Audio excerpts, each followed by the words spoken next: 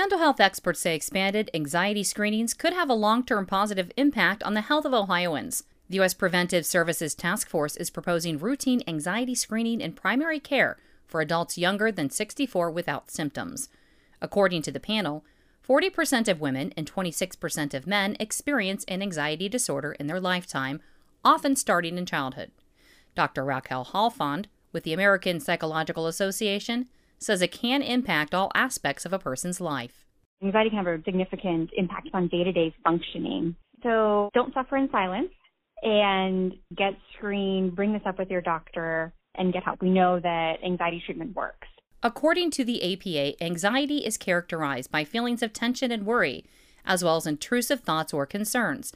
Halfond says regular anxiety screenings in a medical setting could help normalize the conversation between doctor and patient, and early detection means people can get treatment sooner. Halfond explains that anxiety disorders can manifest in a number of physical symptoms.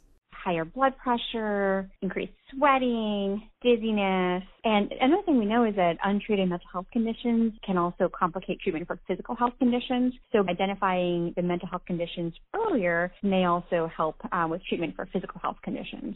She notes that there is concern about a lack of mental health providers, but is hopeful that expanded screenings will increase awareness about the need for more mental health professionals. For Ohio News Connection, I'm Mary Sherman. Find our eTrust indicators to support transparency and accuracy at publicnewsservice.org. Hi, I'm Jennifer Mooney.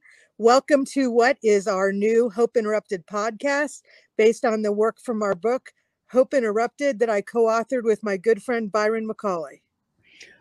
Hey, Jennifer, I'm looking forward to this podcast as much as I was looking forward to writing this book with you. We hope to interview some high-impact folks as well as have a little fun. We're going to cover stories of hope. To learn more about our podcast and our book, please visit www.hopeinterrupted.com.